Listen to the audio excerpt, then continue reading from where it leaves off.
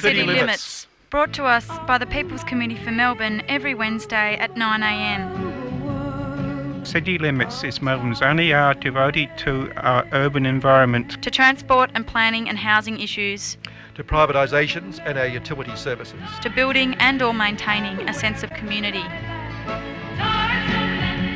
855 on the AM band, if we can hear it through the noise and find it through the smog. City Limits.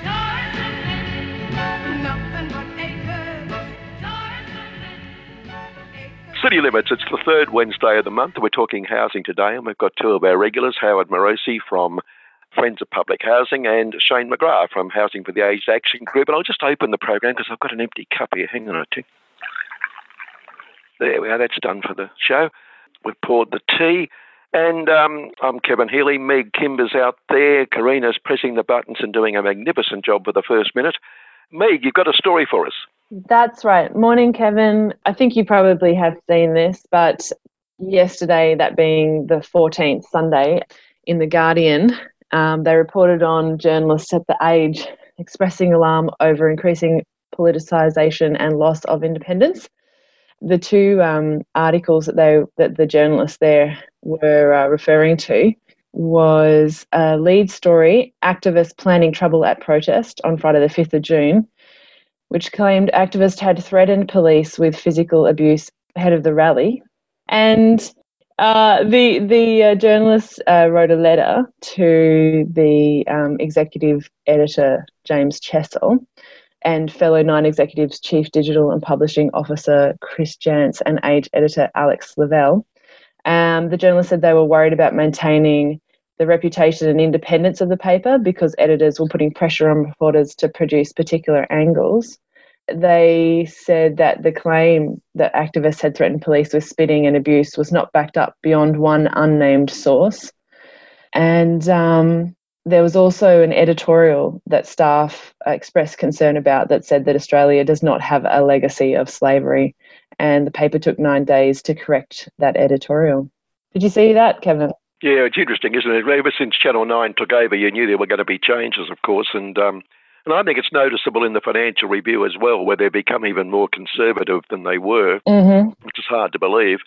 But you're right, I had dinner before this whole corona thing blew up. I had dinner with a mate who is a journo at The Age, and he was saying, I think I might have reported it on air, in fact, that journos are having their byline on stories, but in fact, in somewhere between them and it coming out, the opening pars and things are being changed to give a whole new reflection to what they're saying. Wow. But their names are still appearing on the story, so it's quite a serious move, yes. That is, isn't In it? terms of Journalist integrity and people's own reputations, and upholding the idea of journalism, at least in theory, as impartial reporting.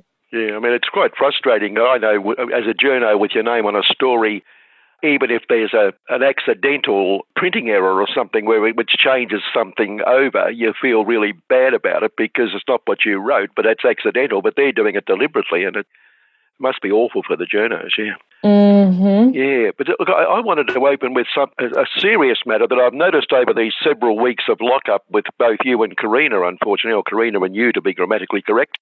There's a report from Australian National University, and I think you two are good examples of this, that more women have turned to alcohol during the COVID-19 crisis. And I'm starting to worry about you both, that's all a bit. I feel like I want Karina to comment on that, but she's just put her producer hat on and just is like staying silent. But I don't know. I feel like we need to band together here, Karina, and defend ourselves. Hi there. I'm not sure. I think people in general are turning more towards alcohol. I'd like to see the difference in statistics between men and women doing that, but yeah, maybe we just started at a lower amount. Oh, I don't know. Well, hearing you in recent weeks, I'm not so sure of that. But I've got to say that I won't make any personal admissions in this area. On a different note, the Herald Sun let's have a look at the Herald Sun for a bit at least. It was a wonderful, good news story, that young boy, William Callahan, being saved last week, who spent 2 nights in the bush, the young autistic boy. And it was a great story, but In terms of the events taking place in the world at the moment, I think the first 7 pages of the Herald Sun last Thursday, with no other story in the first 7 pages, is probably going a bit far. Wow. On one story. I'm really, squeezing everything you can out of it. When was that, Kevin?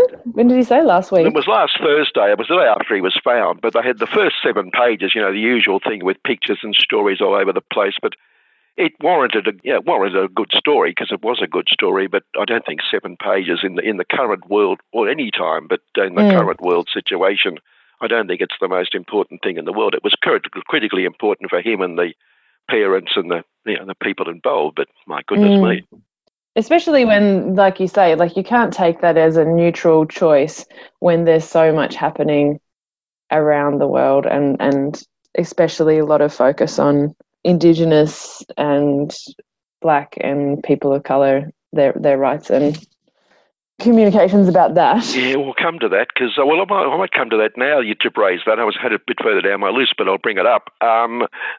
Over here in Western Australia, a bus company, Transwa, which is actually part of the Public Transport Authority in Western Australia, got fined $2,000 last week for forcing Aboriginal people to sit at the back of the bus. We're almost back to the American Civil Rights era here. Wow, yeah. An Aboriginal woman requested a seat near the front for herself and her grandchild when booking tickets on a route from Geraldton to Perth late last year, but was told to sit at the back. And when she realised other Aboriginal customers were also being seated at the back of the bus, she complained to the Commission. Commissioner John Byrne, the Commission is the Equal Opportunity Commission in Western Australia, said Transwa acknowledged the employer responsible did not follow its policy, although the officer claimed he acted in good faith, and they paid $2,000, reimbursed the fares, etc. But so it's still going on here, unfortunately. Well, we know it's still going on here. I mean, that's why people are marching, but it's even to that degree, and they just don't learn. Like in America, speaking of not learning, I mean, after all that's been going on, another black got shot by a white cop and killed at the weekend. I mean, it's just unbelievable.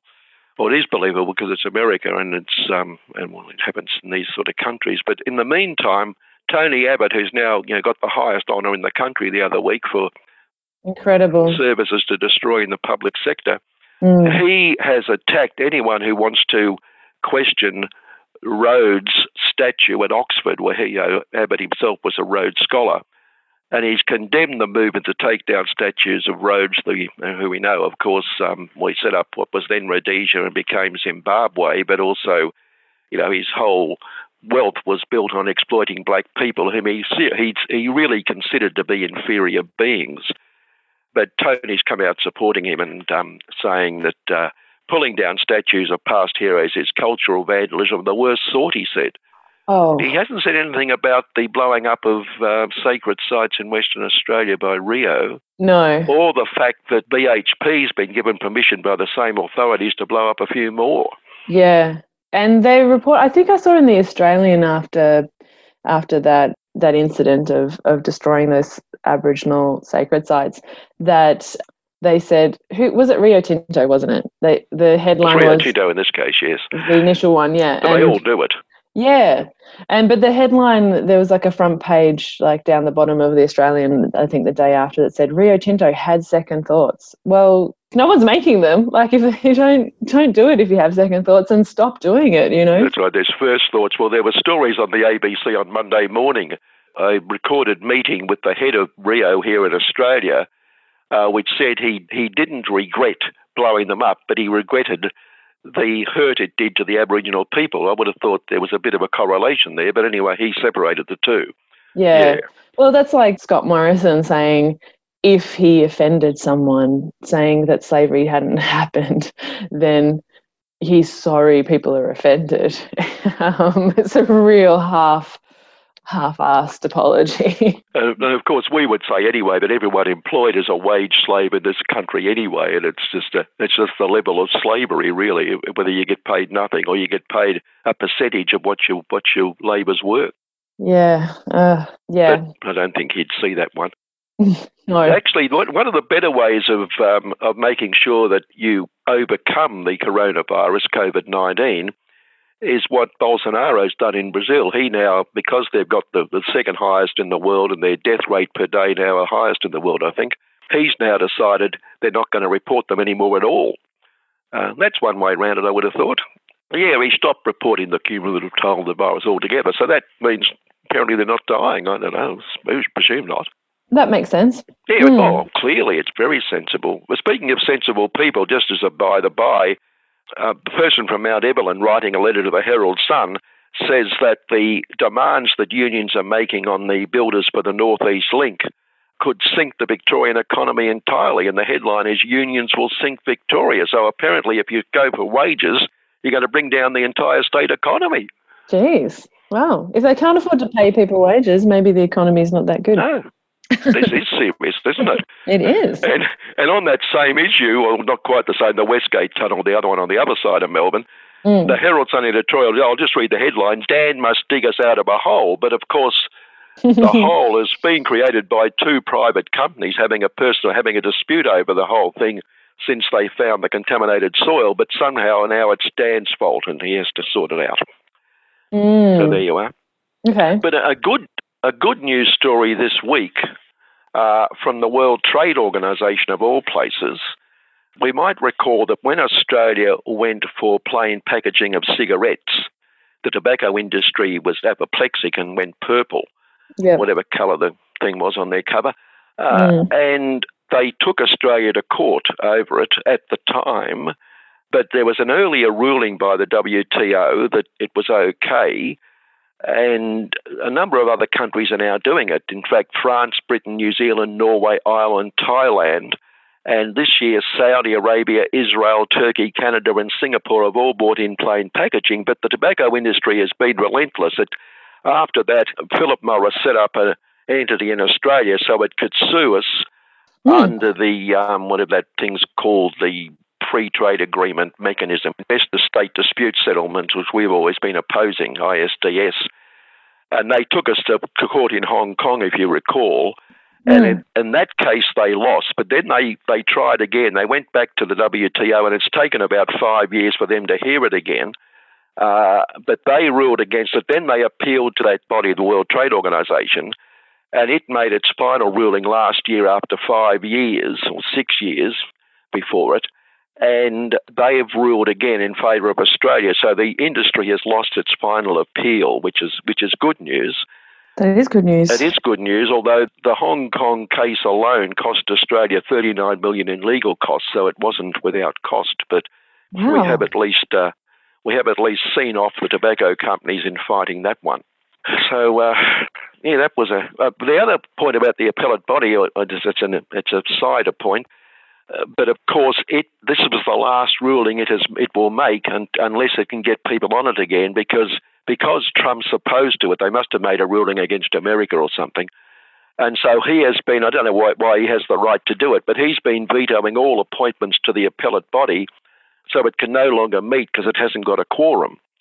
Wow. And so effectively there's no appellate body at the World Trade Organization thanks to Trump. Gosh, does seem like a lot of power. I mean, there is America and France and England and a couple of other countries have really more power within the group than others. Is that right? Or am I just making That's the case. Well, certainly at the UN Security Council, there's 5 that have the right of veto. So if they attack Russia, Russia vetoes it. Take America, America vetoes it. They take China, China vetoes it. Right. Yes. Yeah. Okay. It's an interesting situation not to have an appellate body. That's right. And to have that subject to American interference. And he's done it deliberately because he's upset. They must have ruled against an American company or something. I don't know why, but it's been in the news for some time now. But the story about that tobacco decision said it's the last decision they're going to make because they no longer exist effectively. Wow, that's concerning. Yep. Another interesting story, because the Perth Mint, which is sort of attached to the British Mint as well, and it makes gold coins and does all sorts of things with gold, and it's actually owned by the West Australian government. There's a link to the British government, and Sam Walsh, who used to be head of Rio Tinto, the company that so admires and respects Aboriginal artefacts and caves and things, He's the chief executive he's the head of chairperson of the Mint. But it's been revealed that they get gold from a number of places, but they get gold from a PNG, a number of places in Papua New Guinea, and the gold mines they use practice child labour, and they degrade the environment through mercury, and they get charged occasionally for that. And a particular company they use called Golden Valley, the head of that, a bloke called Justin Parker, 2 years ago got 13 years for manslaughter after beating his helicopter mechanic to death. But he was released on parole last year, so he only did a year. And we get our gold. We get gold from this particular company that uses child labour. You know, we talked many times about the way that our companies in those places totally destroy the environment. So they're a pretty respectable company. Yes, quite respectable. And the head of the company said that, well, in a country like Papua New Guinea, all the family get involved. So that explained the child labour bit, because the kids like to go to work with their parents and work amid the mercury and the pollution and all get the same diseases. So that's the case. But then after that was made public last week, a bloke called Stephen Rogers, who's the auditor for the Mint, said that he had no idea about this at all. And he said he's detailed a compliance regime lacking any substantive investigation, and one where only minimal checks were conducted across the supply chain. So he was the auditor, but he wasn't checking anything. That's what that implies anyway. Only minimal checks were conducted. But then he later comes out and says that the Mint's responsible gold sourcing processes were very mature and robust. The Mint was fully compliant in all 84 categories in assessing the last 7 years, and did not find a single instant where non-compliance was even considered to be low. But I don't know how they worked that out, seeing there's according to him, no substantive investigation anyway. Right. But it seems that we just didn't know. So now we know. We'll wait and see what happens, I suppose. But yet again, and again, that's another example, of course, of exploiting black labour and non-white people. Absolutely, and another example of companies within particular industries basically just self-regulating. And I think that's that example of they've got their own checklist of sort of due diligence, which is not very thorough or robust, and then they tick off their own checklist and they say, well, we've passed the test, so anything can be happening further down the supply chain, but they've ticked the boxes, so they're immune to any kind of criticism. Well, you set the level at naught and you usually meet it. Yeah, you can usually get there. Yeah. On a similar line, Ben Wyatt, the Western Australian Treasurer and Minister for Aboriginal Affairs, and he's one, I suppose, at least he's one of the very few Ministers for Aboriginal Affairs who happens to have some Indigenous blood in him. But he's the bloke, of course, who he didn't approve the Rio Tinto one. That approval was before this government came in. But he has approved the BHP one, which is about to, they're putting it on hold at the moment, I think, till things settle down, then they can blow it up. When people aren't watching. That's right. But he says that traditional owners in Western Australia value the mining industry, which brings so much wealth to them and to the country and to everyone else. And so he's defending the whole thing on the basis that the mining industry brings such wealth. And the Indigenous people, he says, support it for that reason. Yeah, that's a pretty classic thing to say. It certainly is. And last week we also mentioned that there was a proposal by a federal body set up to get the economy back on its feet by Morrison, headed by a bloke called Nev Power, an ex-Fortescue executive who now is also involved with a mining company. It's called the Coordination Commission. And we mentioned last week they're suggesting there be a pipeline from Western Australia to the east of the country to bring gas across. But they want it to be subsidised by the public purse. Good news is Woodside Petroleum, Peter Coleman, the head of Woodside Petroleum, says, look, they're not absolutely in support, but they'd certainly use it and send gas and probably charge for the gas even maybe if the government did come up with the money. So, they're quite reasonable about this, I think. Yes, indeed. Yes. And, of course, when we get on to housing later, we'll talk about money being thrown out again at housing, but not at public housing. We'll get to that. And on a similar vein, again, Qantas and Virgin, the two airlines obviously, they get JobKeeper, but they also get a separate grant. There's a grant there was an aviation support program developed early in the period of coronavirus, and they get both. But they claim they're not double dipping because they claim they're not double dipping. I think that's the only reason they say that. But the head of the National Party, Deputy Prime Minister McCormick, he made the point that the support package and JobKeeper serve two different purposes. He says the purpose of underwriting these flights has been to maintain these networks and keep airlines flying, while JobKeeper is focused on ensuring employees maintain connection with their employers. So clearly, in his terms, the first one is to help the airlines, the second one is just for the workers. So the fact that we're paying Qantas and Virgin's wages bill apparently is in the interests of workers and doesn't help Qantas or Virgin at all. It seems to be the case, doesn't it? Yeah, I'm not sure if that's completely correct, but it's an interesting idea. You'd have to say there might be a question mark under it. Shane is here, so we might take just a quick break and then we'll be joined again by Shane, if that's okay, if it's not urgent. That's okay. That's very good, in fact. We're listening to City Limits on 3CR, and after this break, back with Shane McGrath from Housing for the Aged Action Group. You're listening to 3CR Community Radio 855 AM on digital and online. 3CR Radical Radio. Housing for the Aged Action Group has gone digital to help stop the spread of the coronavirus, but we're still here. If you're over 50 years old and having problems with your housing, we can help.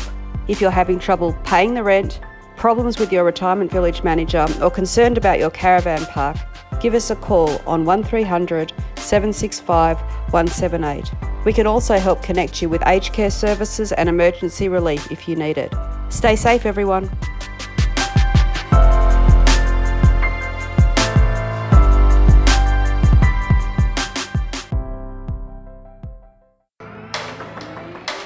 Hi, it's Ronnie Kareni here from the Voice of West Papua program. I joined the 3CR Community Radio back in late 2009 as a volunteer, a programmer, and also a staff member.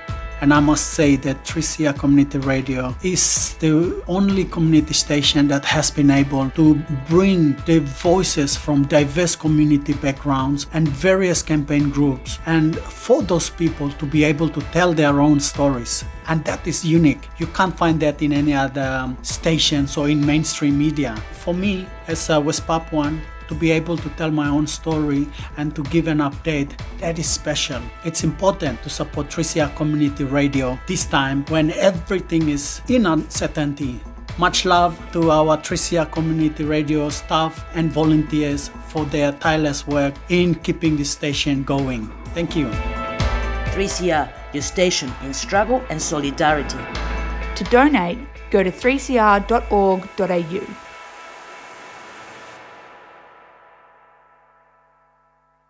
Okay, back on City Limits, and we're with Shane McGrath from Housing for the Aged Action Group. And Shane, from your perspective, anything to report this month? Oh, no, nothing happening in the housing world. It's just been such a quiet time. No. It has been pretty quiet, hasn't it? Yeah, I knew you'd be speechless. I guess one thing to report on is the unrolling of the Victorian government's emergency rental laws that they passed in response to the COVID-19 pandemic. So I think I've talked on this show before about HAG's perspective that, Andrews promised an eviction moratorium. Even Scott Morrison was talking about an eviction moratorium in the legislation that was passed. That's not really what we've seen. Essentially what the Victorian Parliament decided was that rather than eviction moratorium, as in a ban on evictions, they would allow most of the grounds for eviction that are already allowed. But instead of just serving a notice to vacate, the landlord would have to apply to the tribunal, and the tribunal would have to decide if it was reasonable and proportionate in all the circumstances of that case to evict the person, to terminate their tenancy. So to me, that was kind of a buck-passing move. So the Parliament, said they would offer a moratorium. They didn't. They just said, actually, we'll just get someone else to decide what's fair and what's not. VCAT has now published its first decision about whether an eviction was reasonable and proportionate in the circumstances. A decision called Coe versus Thomas. And it was circumstances where the landlord's mother wanted to move into the rental property, which is fairly common. The tribunal looked at the argument. So the tenant was represented by an advocate or a lawyer from West Justice, and they argued that the intent of the legislation was that tenants should be protected against eviction, that eviction should be treated as a last resort in light of the pandemic. And the tribunal member looked at the legislation, looked at the purpose of the legislation, which is part of the text, looked at the second reading speech, which is some sort of extra textual material that tribunals and courts use to interpret like the intent of a legislation, what the parliament wanted, and found that that just wasn't the case. There was nothing in the actual text of the legislation or the sources that a tribunal is bound to rely on that said the reason for this is to protect tenants. And so the tribunal in that instance did make a termination order. So I felt vindicated, not just me saying this isn't an eviction moratorium. The tribunal, in fact, the deputy president of the tribunal, so essentially the head of the residential tenancies part of VCAT, agreed that the purpose of the legislation wasn't to protect tenants. I think he has correctly interpreted the legislation in that. You know, I don't think he's wrong, but I do think it's a further indictment of the legislation that was passed and the lack of adequate consultation from the government before they pushed this laws through. So the tenant was forced to evict to leave? Well, so there was a time period before she would have to leave, so she wasn't forced to leave immediately. But yeah, the tribunal made an order terminating her tenancy. Well, if the point of the legislation isn't to protect tenants, what is it? Well, that's a good question. I mean, in terms of the text of the legislation, the purpose of the emergency rental laws is to amend the functioning of the Residential Tenancies Act, which obviously isn't any kind of like normative or kind of value claim about what it's trying to do. We heard the Premier say that he wanted an eviction moratorium. But again, if he wanted that, it needed to be encoded into the legislation. Even something like saying that you can say that the purpose of legislation is to protect tenants. You know, I'm not an expert, but I think the Australian consumer law has as one of its purposes to protect consumers, and that colours how you're supposed to read the legislation. But there's nothing like that in these emergency rental laws. So is it more a failing in the way the thing was worded in the first place? I mean, I think it's a failure of conception. Like the problem is with the idea that the Parliament can just delegate to VCAT the power to decide what's reasonable and proportionate in a given case. If they want to protect people from eviction, they have to say no evictions, or they have to say, no eviction with these very rare and narrow exceptions. The tribunal's everyday business is to evict people. Like that's the overwhelming majority of the matters that it hears is landlords applying for possession. Of course, the tribunal will find that it's reasonable and proportionate to evict people. The tribunal doesn't think that its everyday operations are unreasonable and disproportionate. And this is a case where the tenant has done absolutely nothing wrong. Not got behind in the rent, not done anything except be there, and then be told you've got to go. Yeah, I mean, the circumstances of the case were quite pretty sad and distressing on both sides. Sorry, I don't have it in front of me, but I believe the tenant was an international student who's found themselves, with their income very much reduced because of COVID reasons. On the other hand, the landlord's mother, who previously was living with her, is now exposed to pretty significant health risks because the kids are going to school and things like that. So that, there certainly were cases on both sides why it would be bad for either party, whatever decision was made. But the relevant outcome for me is that the tribunal has said the purpose of this legislation is not to protect tenants. Yeah. The decisions that we make will not be based on that principle. And it was a classic move of Daniel Andrews to present one thing in the media and publicly have this like something that's very consumable that people like no moratorium on evictions, and then very few people are going to drill down into circumstances like this and see what the actual reality of it is. Yeah, I think that's right. I mean, there are certain protections in there. So, you can't be evicted for rent arrears. It's because you lost income because of COVID. So they're for particular cases, but there's not that broader sort of protection that we might have expected or that we, would have wanted. I guess the other thing about that is that the reasonable and proportionate test is based on individual circumstances, whereas our position at HAG has been that part of what makes it reasonable and proportionate should be weighing the public health concerns, the broader social concerns about evicting people from their housing in a time when social distancing, remains really important. I guess that's my main rant for today. And on that, because we've also mentioned last month that they've now deferred some of the new tenancy rules that were to come in at the end of this month, till next year.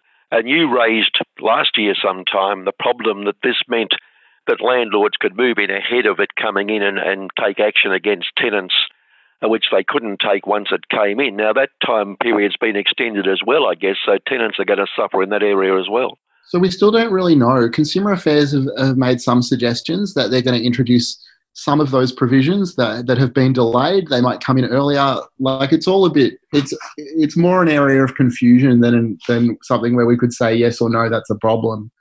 Definitely for many tenants, there's a concern that landlords will act in a retaliatory way, that they'll be getting no reason notices if there is a gap period where that's possible. But we certainly hope that Consumer Affairs will come through and deliver the protections, at least in that respect, that tenants need. Mm. There's also I don't know if it's not something that you don't necessarily get into at HAG, but lifestyle communities, there's the residents there in all their places are complaining because they apparently pay $115 a week and $214 for couples for various facilities, clubhouse, pools, gym, library, billiard room, etc., none of which they can use during the coronavirus. And they're all saying they should get their money back, but the company's resisting that and saying it still has to maintain those things, although they're not being used. Are you aware of that? Yeah, I mean, certainly that's a common problem across lots of kinds of retirement housing, whether it's a retirement village or a rental park or what have you. Yeah, absolutely. People pay for facilities and services that have been unavailable for some time. There's certainly an argument that in some cases they're entitled to that money back. And I would encourage anyone who's in that position to get some advice, whether that's from a lawyer or you can give HAG a call. Right. Also, HAG will handle that sort of inquiry. That's good. We'll do our best. Wonderful news for you, Shane. Yes. Look, I was thinking also that with the lockdown and isolation, a lot of single older people whom you deal with, I imagine that many of them would be feeling quite isolated. And is it having any impact, say, on their psychiatric or mental health or whatever, and their demeanour generally during this period? Are you seeing signs of that? I mean, definitely people are stressed, of course. I mean, there's been some public kind of research about the likely mental health effects longer term of the lockdown. I'm not really sure that that's looked specifically at older people at a group. We've, at HAG, we've made an effort to get in touch with our members individually, to call up all of our members and see how they're tracking. And I think, people are quite resilient. But people who are already in stressful situations, obviously this only makes it worse. And certainly we've seen people coming through our intake service, people who need help with housing, whose risk of homelessness has become worse, or they perceive it to be worse because of the more stressful consequences of being evicted in a pandemic. I mean, this is quite a tangent, but one thing that HAG has been working on and will be coming out soon is a report on the specific housing issues of older LGBTI people. And one of the findings there from from the surveys that were done is that, sorry, I'm trying to remember the figures off the top of my head. I think 16% of people reported that they were at risk of homelessness, but over 30% of people reported that they couldn't afford their rent in private rental. And it was quite incredible to me that that's less than half of the people who can't afford their rent consider themselves at risk of homelessness. It conveys the extent to which people just accept being unable to afford their rent as a normal part of the housing system in Victoria. Yeah, that's so true. Yeah. And also how people think about homelessness, because I think people don't think about it as sleeping rough or being on people's couches or being between homes for a period. Yeah, absolutely. Speaking of that, what about the situation with coronavirus where people who were experiencing homelessness were housed temporarily? Have you seen the effects of that in your work? I mean, not me personally. I'm not sure if our intake service has. I know the government just announced some additional funding and resources to try and make sure that the people who were in kind of crisis housing in hotels and things like that won't be kicked back onto the street. I hope that the government will actually come through with that in some way, because of course the key question is whether there's actually housing for those people. Yeah. And I mean, sometimes it seems like the best way to actually get yourself public housing in a timely way is to become politically embarrassing to the government. Certainly when some of the government buildings that have been acquired for the East-West Link were squatted, the people who were squatting them got public housing offers radically faster than anyone else in Victoria had managed a public housing offer in some time. So, hopefully the government will be kind of forced to find a place to move people more permanently. Yeah. Well, that would be interesting. We're listening to City Limits. We're on the air on 3CR, and we're joined by Shane McGrath from Housing for the Aged Action Group. And Howard Morosi is here, Kevin. So we might let Shane go and get Howard on the line. Yeah, well, Shane's welcome to. Shane's welcome to hang on as well, and he's quite welcome to stay around and join this discussion. We'll keep talking about these issues. Sorry, Kevin, I am going to have to pop off, but can I just say one thing quickly before I go? We're recording this on Monday, and it's actually World Elder Abuse Awareness Day today, and that's something that often impacts the tenants that HAG works with. Elder abuse is one of the least understood, least widely recognised, and most underreported kinds of family violence. If people would like to learn more about that, I really encourage them to do some research. Seniors Rights Victoria, which is the legal centre that specialises in elder abuse, has some fantastic resources, especially if you or someone you know might be experiencing elder abuse. So thanks very much for having me. Thank you, Shane. Well, thank you, Shane, for coming on. Thank you. And we can put a link up to Seniors Rights Victoria on the podcast and on the website as well for anyone who's listening. Okay, and Howard's on the line. Howard, I do want to talk obviously about this new home builder proposal the government's come up with. But before we get to that, have you anything else you'd like to report on at this stage? Yeah, look, there's a lot. So look, why don't we just talk about home builder, then we can move on to the other stuff as well. All right. Well, okay, home builder, go with it. For those who I'm sure people are aware, but just explain very quickly what it is and why we probably don't think it's such a great idea. Yeah, okay. So the Morrison government has promised something like $700 million for people to renovate their own homes. Let's have a look at the details. So $25,000 grants to build a new home or start a major renovation. $700 million. It's called Home Builder. So it's going to be limited. So not everyone is going to be entitled to it. Obviously, if you're too poor, you're not going to be able to avail yourself of it at all. Well, on that, the renovation aspect of it, the renovation has to be worth at least $170,000, I think it is, isn't it? So not many people could afford that. Yeah, so the renovations have to be it could be a new home. If you can manage to build a home for below $750,000, you're entitled to it. So the minimum is $150,000 and the maximum is $750,000, either renovation or new home. Yeah, it's a lot of money that doesn't seem to be going where we think it ought to go. Well, it's a 1 out of 10.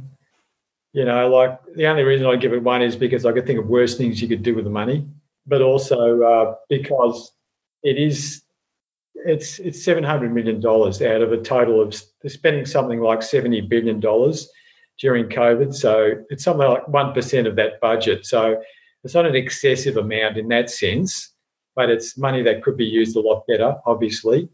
And again, like I've said many times, there's a bias towards the construction industry in Australia.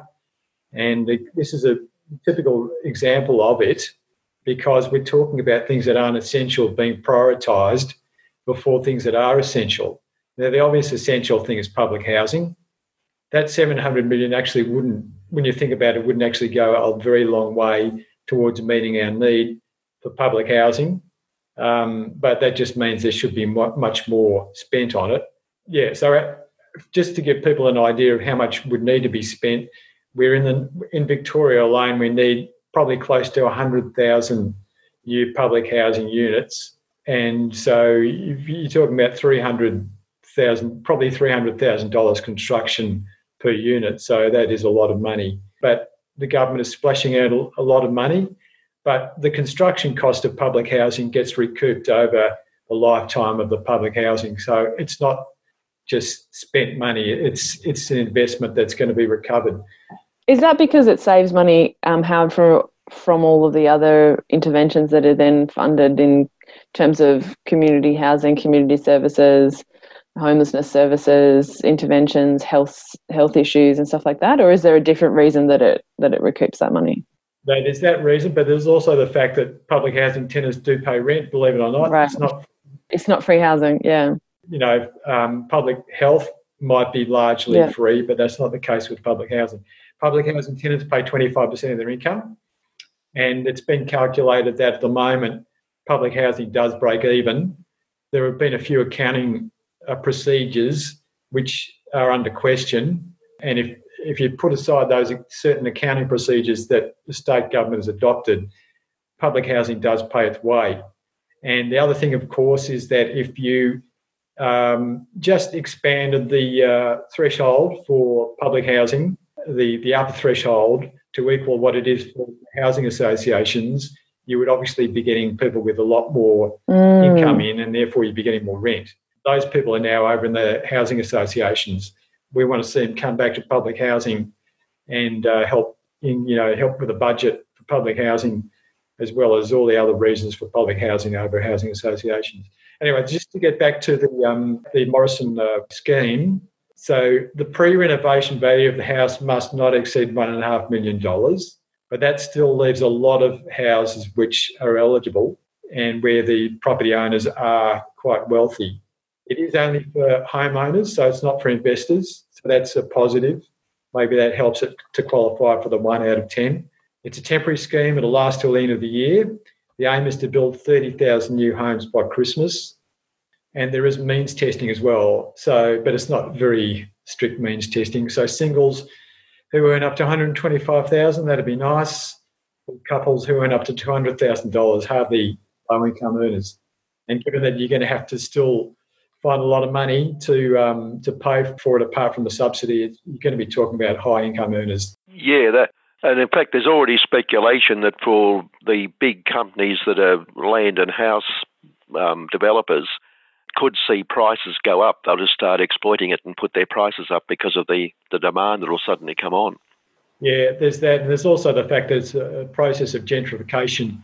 And anyone that ever watches one of the housing renovation shows or Escape to the Country will know that even just a makeover can increase the value of the house substantially. So if you're talking about a substantial renovation, that's aimed at increasing property prices as well.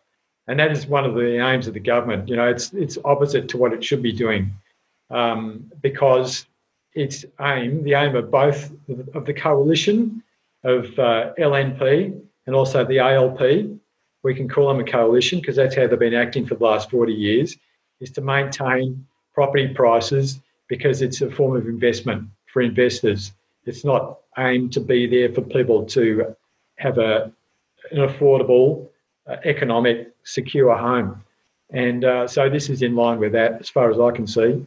Do you see that as part of the ideological objection that governments have to public housing because it will disrupt the whole market economy of housing? Yeah, that's right. Public housing takes people out of the competitive private sector. I don't like to call it a market, actually, because a market in economic theory is something that delivers economic prices and quality and quantity, whereas this does not. It does not do that. It does the opposite of that. So it's a private system and it's a competitive system. And contrary to what we're told by neoliberals, competition doesn't always deliver good pricing. Well, especially if they interfere with it in their own interest as well, like these kind of grants.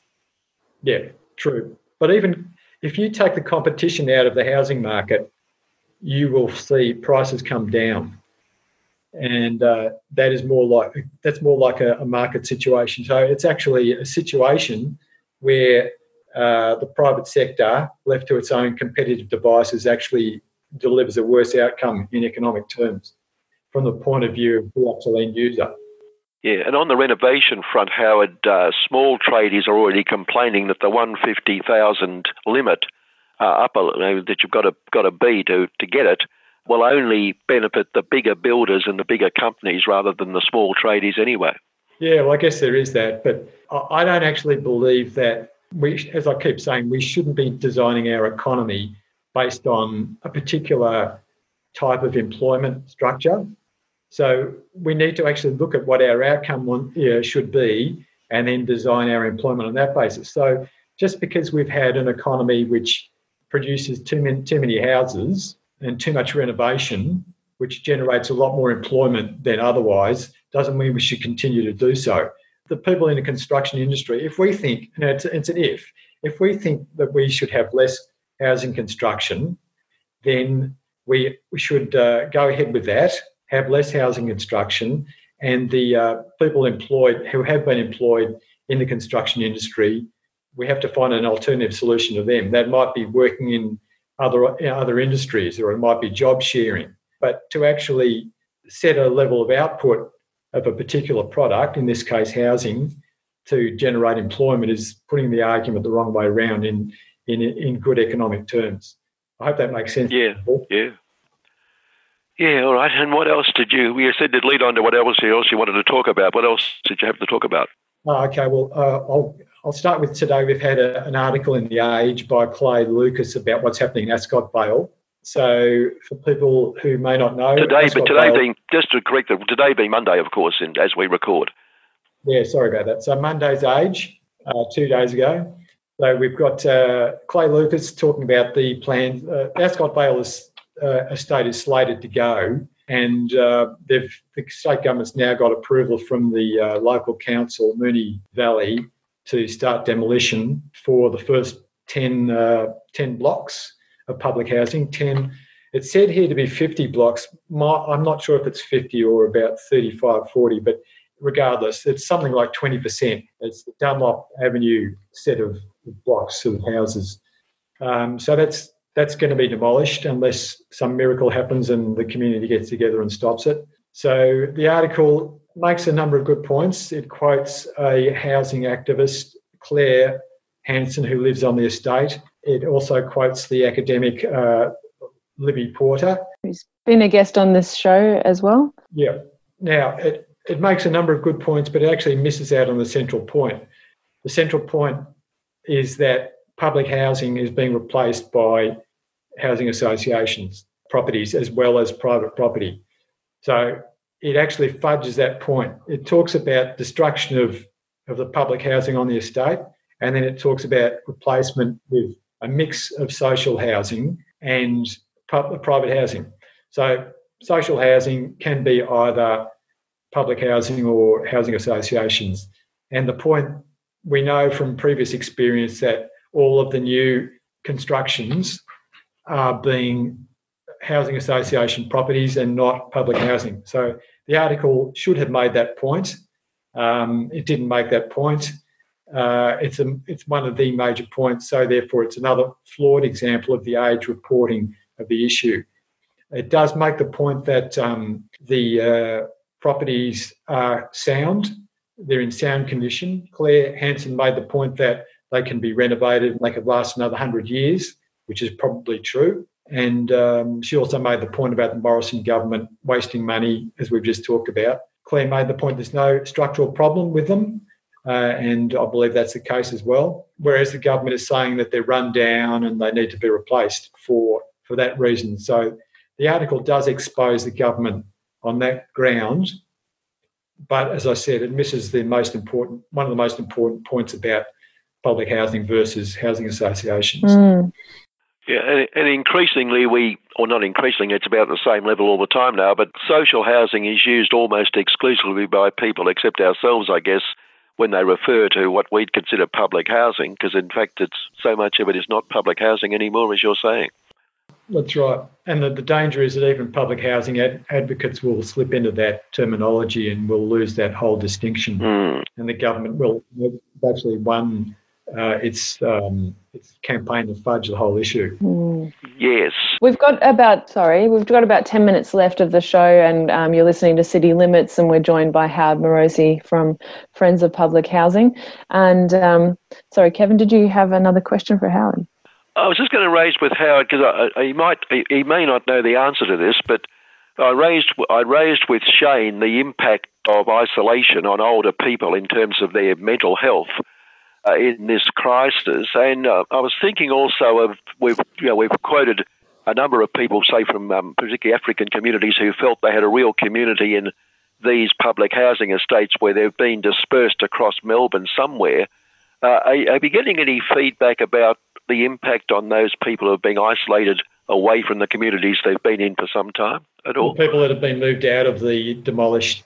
Yes, and out to the outer suburbs somewhere where they've lost that contact with those communities. Yeah. Look, I actually don't. I haven't heard feedback about that. It's an interesting question. I'll try and find out for you. But I'd imagine that they've started to reintegrate with their new, because there are new communities. That they are communities in the housing estate. So yeah, but of course they're stuck in isolation, so you can't necessarily get out to mix with the new community in this period. That's all. Yeah, well, you can still talk to your neighbour across the fence. Yeah, that's right.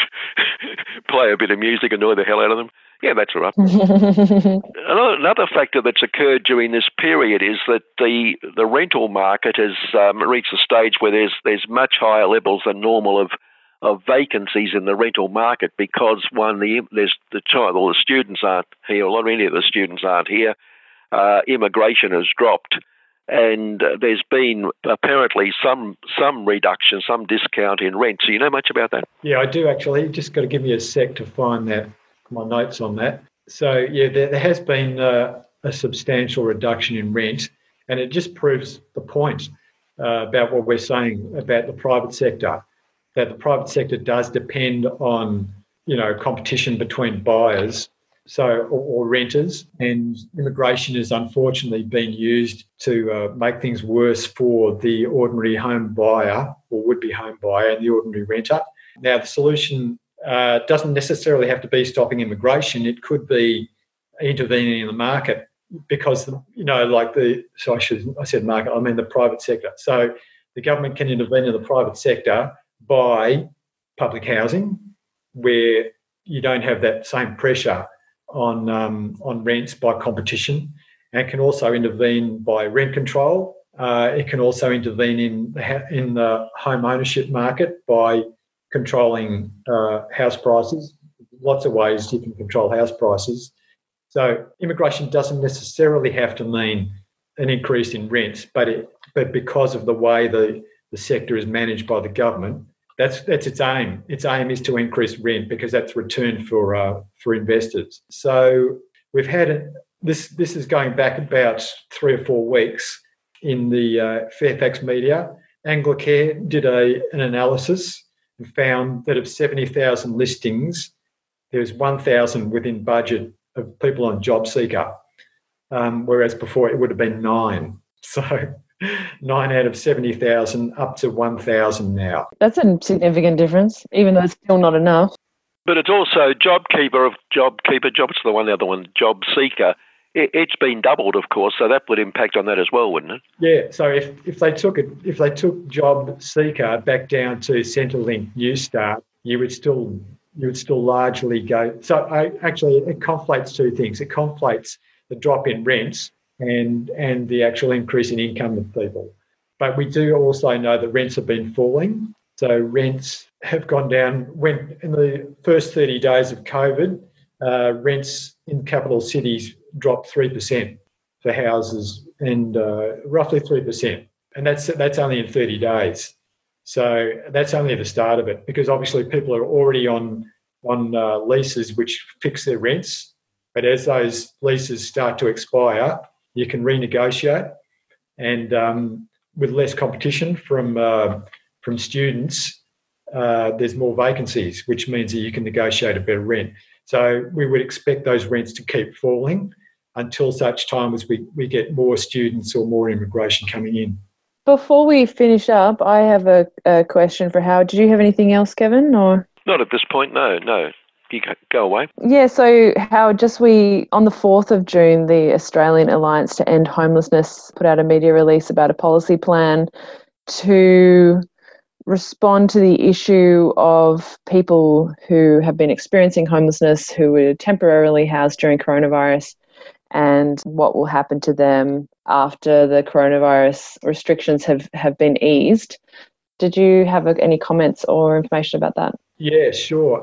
Look, my real problem with that group is that they are yet another NGO campaign which doesn't advocate for public housing. So they're advocating against social housing, but they really mean the housing associations. when you look at the groups that make up the campaign, you're talking about the Salvos, you're talking about Launch Housing, and I think it was Uniting Care, and they're all part of the community housing association industry, which has been responsible for the drop in public housing. So they're in competition with public housing. They have been taking public housing, and unfortunately that is one of the main aims of that campaign. The other thing is that they keep duplicating campaigns. They set up new websites, they employ new staff, they have CEOs. It's a very expensive business what they're doing. They just keep saying the same thing effectively, just updating the figures. You won't find any anti-privatisation or public housing advocates in those groups, for good reason, obviously. And so that's the problem I have with that group. You know, like if they were successful in what they're asking for, you would have an increase in housing, but you would have the same problem of housing associations and not public housing. Mm-hmm. Yes. Great. All right. Well, Meg, we're obviously running out of time. We need to give a plug again to the current fundraiser at 3CR. Meg, if you could let people know why we do need money, because we haven't got the normal radiothon and the normal way in which we raise money, but we still need money this month. That's right. Usually June is our radiothon extravaganza, and we usually would have a special show and we'd ring up people and basically coerce them into giving us money, right, Kevin? Yes, in fact, our regular show would have been last Wednesday in a normal year, and we'd now be basking in the luxury of having raised all our money, but we're no longer basking. We'd be filling bathtubs with cash and just enjoying the splendor. But That's right. Obviously, it's a different time. We can't be in the studio. We have hundreds of volunteers putting together all of the different shows, whether they're music or politics or current affairs or special interest shows or gardening. And so much happens behind the scenes at 3CR as well to do grassroots support of all the campaigns that you hear about and support the community to be strong for union rights, for workers' rights, for Aboriginal rights, for women's rights, having conversations about different ways to change the world and make it better. We can't do it without support of our listeners. So we know it's an unusual time, but if you can give anything to 3CR to help us through this time, please go to our website 3cr.org.au. and you'll see a little area there where you can donate. So thank you if you can. Right, a big donation to a little area. That's the answer. Yeah, make sure you write city limits as well. That's right. Otherwise it won't be accepted. That's right. Yeah. All right. Okay, are we out of time, do you think? I've no idea of what time is. I think that's probably it. And we don't want to go too long because Karina will have to edit away. That's right. Well, look, Howard, thanks so much for coming on again and giving us again your insightful comments on the whole thing. Thanks a lot. Yeah, no worries. That's all right. And once again, Meg, thank Karina for doing a great job keeping us on air. Thank you, Karina. You're a superstar. So we'll see everybody next week for the fourth Wednesday of the month. You've been listening to a 3CR podcast produced in the studios of independent community radio station 3CR in Melbourne, Australia. For more information, go to allthews.3cr.org.au.